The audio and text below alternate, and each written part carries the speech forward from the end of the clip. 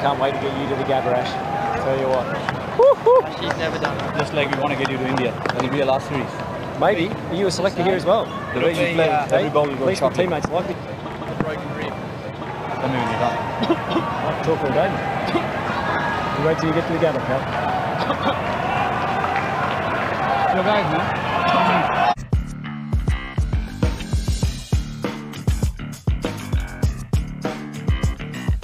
Hey everyone, welcome to another episode of All About Sports, the podcast.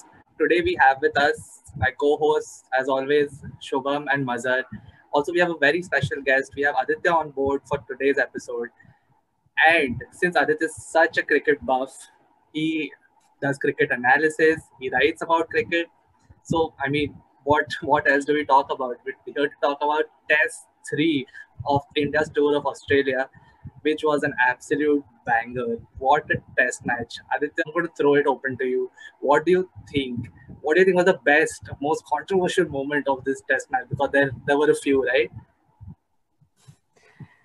Yeah, there are plenty of controversial moments, but I think the underlying theme throughout this series, and I think throughout the summer in Australian cricket, has generally been the DRS. And I know it's probably a bit of a I'm not going for the obvious, Tim Paine sledging and,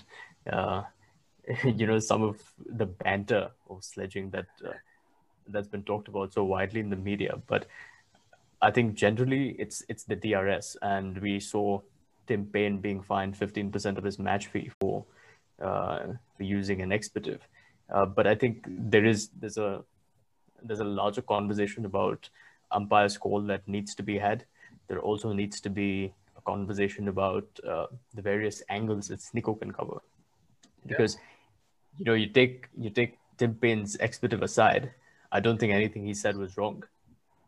He said when the ball had nicked the bottom edge of Pujara's bat, why was the third umpire only looking at the top edge? And although his angle was blocked by Matthew Wade standing at a silly point, a short leg, but yeah, I think that to me was significant. And then obviously we go to Tim Paine sledging Ashwin and expressing his frustration for not being able to have three of the best quicks in the world get two injured batsmen out. So I think it was ludicrous more than anything. Yeah.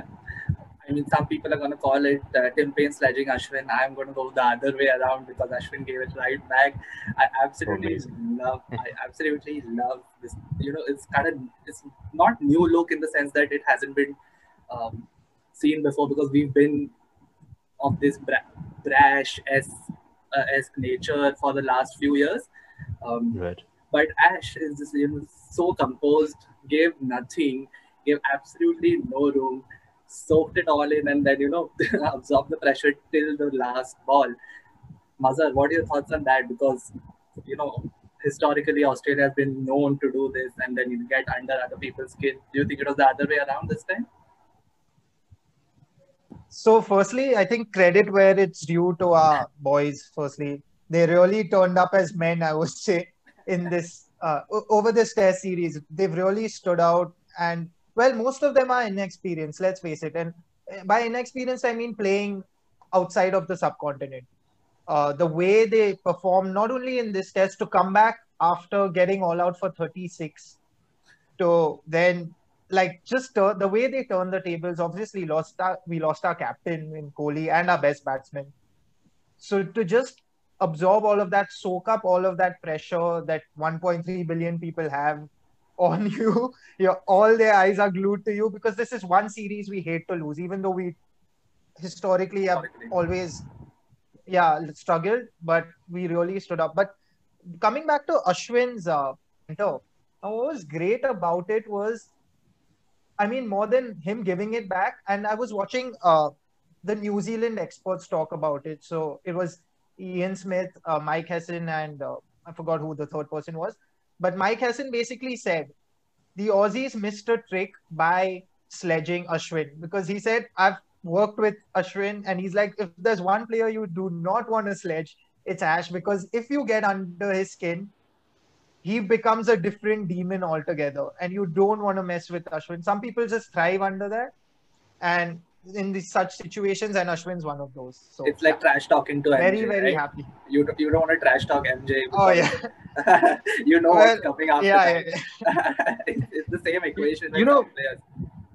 I was thinking of one thing. Given how the last test panned out and how Tim Payne has been in the news, I'm just wondering the psychological impact it will have on the players going forward into the next match. Because obviously, Tim Payne has been all over social media. He has got a lot of slack for the way he behaved. He's had to come out and apologize. And obviously, in the last test, he also dropped a few catches. So I'm just thinking psychologically, from a player's standpoint, from Tim Payne's standpoint, there is pressure on him. There will be a lot of media scrutiny on him. So it'd be interesting to see how he performs the next test. Also, interestingly to see how India was very resilient in the last match, especially obviously Ashwin, Vihari. So I think that will also give India a lot of mental aggression going forward in the next test. And next test is massive because we are at Brisbane, a ground where Australia is. It's a fortress for Australia out there. So I just think like these small mini controversies that have happened, how it will shape up in the next test, I think that'll be very interesting. Personally, I feel like this is India's best chance to breach the Gabator. And although I think we have, how many? We have 4 or 5 changes to make for the next test match. yeah, pretty much. think- Yeah, Yeah, I think we have 4 or Vihari's 5. gone, Jadeja's gone, Bumrah's gone. Vihari, Bumrah, Jadeja, Ashwin also is Yeah. doubtful, I guess. Ashwin's Ashwin- 50-50. Ashwin will pop painkillers and play. There's no way he's gonna miss this match. I'm telling you, there's no way he's gonna miss it So the, We do unless have it's to match it. really that bad. so the Yeah, doubtful but I- ones are Pant, Pujara, The and onus is on the Ashwin. batsman, though. Yeah, but the onus will be on the batsman because I think Rohit Sharma, he's shown good form, but I think that 50 now needs to be 150 to make up for the lack of experience in the middle order because you have with Vihari gone, I don't know who's going to replace him. Who's going to fit that number 5 slot. Typically, that's Ajinkya Rahane's role, but we'll have to see whether Rahane slips back to 4 or whether they bring in Shaw or Mayank Agarwal if he's fit again. But yeah, we'll have to see. But I think generally, India's in a good space psychologically, and even though Australia has stats in their favor, this is our best chance to make a record. Yeah. So are there Stats two are- things? Yeah. So I have Sorry, 2 Arjun. questions for you. One is you mentioned inexperience. So when we talk about inexperience, our current bowlers who are fit, you have Mohammad Siraj, who I think he's just played 2 test matches. He's done well. Now both those test matches against Australia, he's picked up 7 wickets. You have Saini, who just played 1 test match, picked up 4 wickets. And then you have Kuldeep, who's played 6 test matches, picked up 24 wickets, but he's not played since 2017. Now, will Kuldeep play, not play? Again, there are questions. But in terms of our bowlers, and given the fact that the Gaba pitch is something which could favor the pacers, could favor the bowlers. So what do you think? Like, who should be India's bowlers going to the next test? Do you see a lack of experience or that could probably affect us? It could, but I think it's dependent on Rahane's captaincy and Rohit Sharma's experience and guidance as well. But generally, the talk has been that the people who could replace Bumrah would be Natarajan or Shardul Thakur. Now, Natarajan, I think he's played only 8 or 9 games for Tamil Nadu, and Shardul Thakur has a better first-class record. Personally, just for the left-arm variation, and given that Natarajan is in a better space mentally, I think after all the success he's had at the IPL and then the T20 and one-day series against Australia, I think he's in a good space to be able to take that forward into this test match. Shardul Thakur, he has more experience at the first-class level, and he could make an impact. But I think just for the fact that Natarajan is a left-arm bowler, I think they should select him. As for Kuldeep Yadav is an option, but I think Washington Sundar is also an option, and I think we need the extra batsman at 7 or 8. So we'll have to see. Yeah. But it's a question. It's a question Talking about for needing the an selectors. Definitely. extra batsman, I think we also covered this in our preview episode that we're not very sure about our middle order, right? Yeah, just a random trivia question. The last time India played Australia at the Gabba was in 2014. Who's your best bet Yeah. amongst the Australians to have scored a half century. And I'm talking about middle order or, someone you're not expecting. Steve Smith, of course, did well. But Mitchell Starc and Mitchell Johnson both scored 50s. And this is something I think we've been continuously, impacted by, where they're tail enders or, basically people just blocking deliveries, playing out a lot of balls, tiring our team out. And we need those kind of characters, which is why what Aditya just mentioned about Washington Sundar could really have an impact on team selection because, well, he definitely bats better than Kuldeep, that's for sure. How well his white ball experience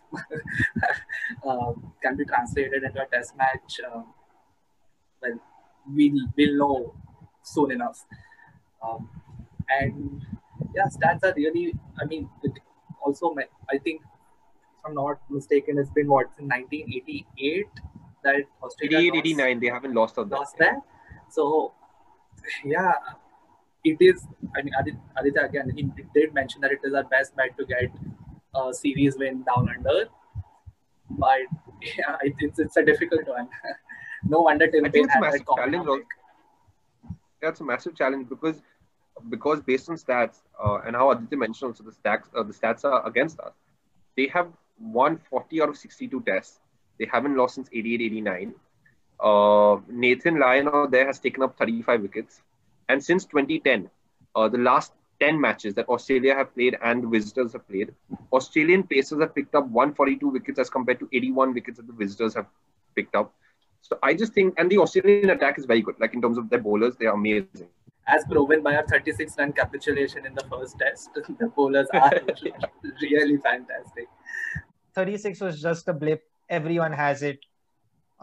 We've seen it happen in the Ashes on so many occasions between Australia and England. Both sides have completely just crumbled. So I just want to completely forget about that one because we played so well in the test till that instance, right? And it was that one session where we just completely fell flat. So I don't want to be too critical. I was absolutely crushed when it happened, but well, the way, what I love about this team is they've got that fighting spirit, and we've seen that, and that winning culture is imbibed in the entire team, and they're not afraid to play. So even if, and I think this test was testament of this resilience and everything that this team stands for, and that is that we will not back down from any challenge. We are not afraid of you, no matter where we are playing. We've lost all our best pacers, but that just gives a chance for the next guy to step up. And honestly, I think that's the good thing about Test cricket now. The only good thing is that the quality of batting has probably dropped because the batsmen aren't so conducive to leaving the ball. They want to chase at it. They want to tug at things. They'll want to defend or just play the ball through the covers, and that cost them the wicket. That's why I thought Vihari and Ashwin just took us back to the classical days of leaving the ball outside the off stump. Just leave it, man. If you're trying to save a test, especially on a 5th-day wicket. So that's actually what I'm looking forward to. We're talking mainly about aggression. Vihari and Ashwin, for 3 hours, over 40 overs, facing 256 deliveries, they managed to stand the ground. And Harsha Bhogle, he very well spoke about Ashwin, and he said that if Ashwin is even 60 to 70% fit, he's an asset in the team just because he's mentally very, very strong. So now, if we are to lose Ashwin, Aditya, what do you think? If we are supposed to lose Ashwin, how much of a blow it will be to India? And also given the fact that the Gaba wicket would be a good wicket for spinners, how much of a blow that would be for India? And if he goes out, then who comes in to take his place? It would be massive. I think that would make Washington Sundar a definite starter in the team. But then we'd have to see whether we add an additional bowler, whether you have Shardul Thakur as well. Because we all know that the Gabba is going to support an all-base attack. But it's also dangerous to go into a test with an all-base attack. So we need to have Washington Sundar in the team. But that said, I think Ashwin's loss would be massive because one is that he's done well with the ball, but getting confidence with the bat will take his bowling to the next level. And not to mention, he's on his 4th tour to Australia. Experience counts. And in this sort of situation, I totally agree. Even if he's 70% fit, Ashwin should be playing. I have one more question for you, Aditya. And now this brings me to Matthew Wade. I was really disgusted by his behavior in this test match for all his little antiques. And I'm not saying that. I'm completely fine with the banter. I'm completely fine with the trash talking, with everything. But it was just so ugly. The moment when Ashwin defended the ball, he picks it up and he runs at him, making a very condescending sort of face. And not just that, then the throw at Vihari, which he apologized for. Of course, he had to apologize, but he hit him in his ribs. This is no way to behave. And like it happens with bowlers in their follow throughs, and that's the aggression on the spot. You're fielding at short leg. I mean, there's absolutely no excuse for his behavior over this test. Maybe it was because of the way he batted, so I think it's a confidence thing. So he was just trying to get into the heads of the players, but it was embarrassing. If I was an Australian fan at that point of time, I would be like, I don't want this guy to be there in my team because this is absolutely unacceptable. There was a time when so many Indians, and still, in fact, a lot of Indians don't like Virat Kohli, right? Because of that aggression. They find it too ugly and they don't like what that stands for because it doesn't actually suggest or portray the gentleman spirit of the game. So what's your take on that? Look, I think all the banter that the Australians were engaging in, it was more a reflection of the pressure that they were feeling and the fact that they were basically slipping away in a game that they should have won. You think about the number of overs they batted. I think 131 overs. Prior to that, in 2012, South Africa batted 148 overs, I think, where Faf du Plessis made that historic 110. That massive that blockathon. And interestingly, Ashwin credited that innings as the inspiration for him to get through the day. So, and Matthew Wade was a wicketkeeper in that game.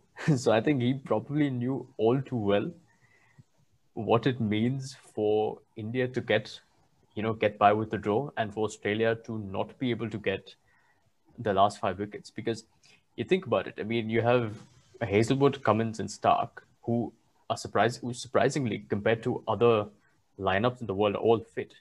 See, you look at Neil Wagner, New Zealand, he got injured, he had a fractured toe. India has lost all its frontline seamers. Sri Lanka lost some 7 or 8 players through the course of a series. It led to the coach saying that I might have to bat at number 4 or 5. And I covered that press conference. So, he was like, if we have any more players getting injured, the bowling coach and I are going to have to start batting up this team. So I can sort of imagine, I can imagine what those players must have gone through, at least from a view's perspective. But I think it's also in their DNA. Look, we keep talking about Australia turning over a new leaf after Sandpaper Gate, and I think a part of that is in progress. We haven't seen anything terribly ugly from the Australians in the last 2 years. I think since Sandpaper Gate. This was probably the first instance where it was really highlighted the way that it was in the media. And I think somewhere it's in the DNA. I think it's how they've grown up playing club cricket and state cricket, where, this sort of thing is perhaps encouraged a little bit. And, I don't know, I think it's a reflection of cricket culture in Australia, because it's not only the players, it's also the crowd. I don't think in one of the reviews post Sandpaper Gate, Steve Smith said that after a game that Australia had lost to South Africa pretty badly in 2016, James Sutherland, who was the CEO of the time at Cricket Australia, he said, we pay you guys to win, not to lose. And so I think sometimes perhaps that's a reflection of the pressure that players are under. With that said, there's obviously no excuse. I think Matthew Wade or Tim Paine or any of these guys, I think even Labuschagne for that matter, it's quite stupid to ask Rohit Sharma what he was doing in quarantine. I mean, are you really that starved for conversation? Do you really need to have this sort of conversation? And Rohit Sharma, I think he must have laughed, after he got back to the dressing room. Just the way he is, he's probably laughed it off. But one interesting point you made is that it possibly could be a reflection of how Matthew Wade was feeling about the game slipping away, and a game which India had not too much of a chance of winning.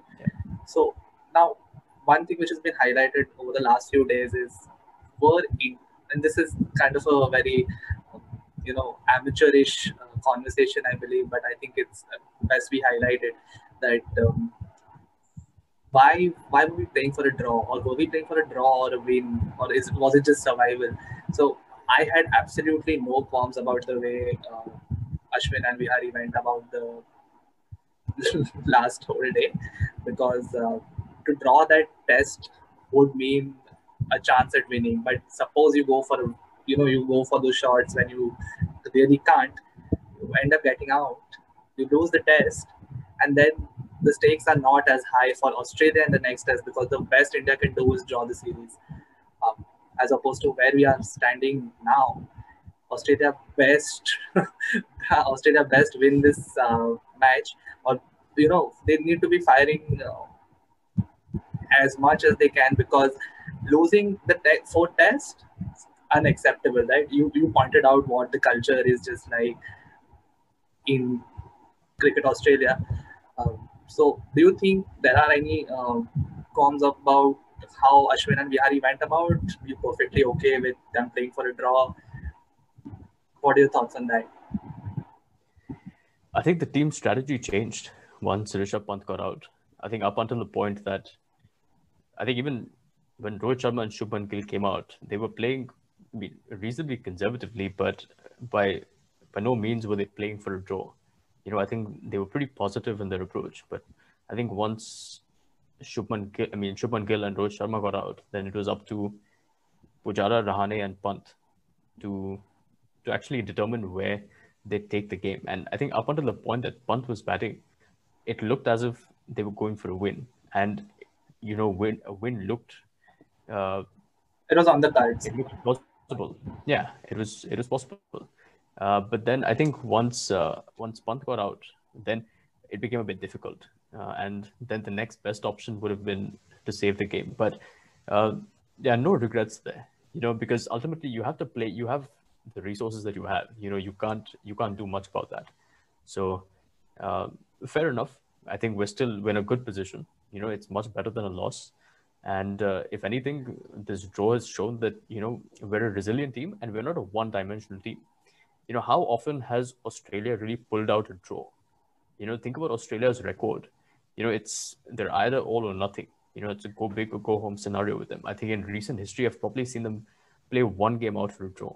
But I think this is testament to the resilience of our team. And we should be very proud that, two injured players, one with a massive back injury and one with a hamstring injury, were able to play out, Stark, Hazelwood's Cummins and Lyon. So Lyon. No regrets there. Shubham, just wanted to bring you in. Yeah. That's true. So Lyon's going to be playing his 100th test, so joining an elite club of 12 other players to have done it in Australian cricket. But I need to come back to the third test here. And Shubham, this question's for you because I know you are itching to talk about it.